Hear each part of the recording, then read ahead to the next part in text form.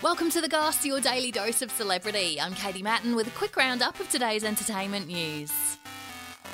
It's Thursday, the 25th of August, 2022. The Goss. The Goss. The Goss. The Goss. The Goss. The Goss. Kanye West will not face charges for punching a fan who asked for his autograph outside an LA hotel. What's the point of being Kanye West if you can't? He was being investigated for criminal battery after getting into an argument with a man outside a nightclub around 3 a.m. Kanye apparently punched him twice, once in the neck and once in the head.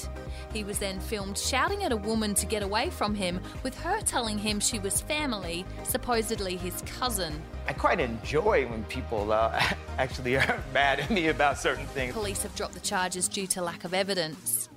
Meantime, Pete Davidson has been in trauma therapy following Kanye's attacks on social media. There's a lot of people I walk by, people are like whispering and, making eyes at me. Him and Kim Kardashian split up this month after 6 months together, with Kanye making public his dislike for the comedian for dating his ex-wife. I don't want to speak too much on it, but I was completely devastated. Their $2 billion divorce continues. When I divorced him, you have to know it came down to just one thing: his personality. Will Smith's popularity is said to have plummeted since the incident at the Oscars. That was a greatest night in the history of television. He shouted and swore at host Chris Rock for making a joke about his wife Jada Pinkett Smith's bald head as she suffers from alopecia. Jada, I love you. G.I. Jane 2, can't wait to see it. All right?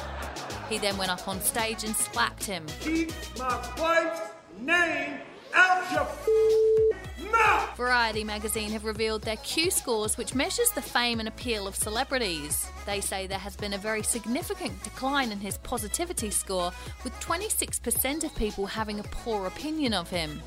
Will released a book recently in which he admitted to having suicidal thoughts and suffering with his mental health. That was the only time in my life that I ever considered suicide. And actress Sarah Michelle Gellar has opened up about why she stopped acting for 8 years.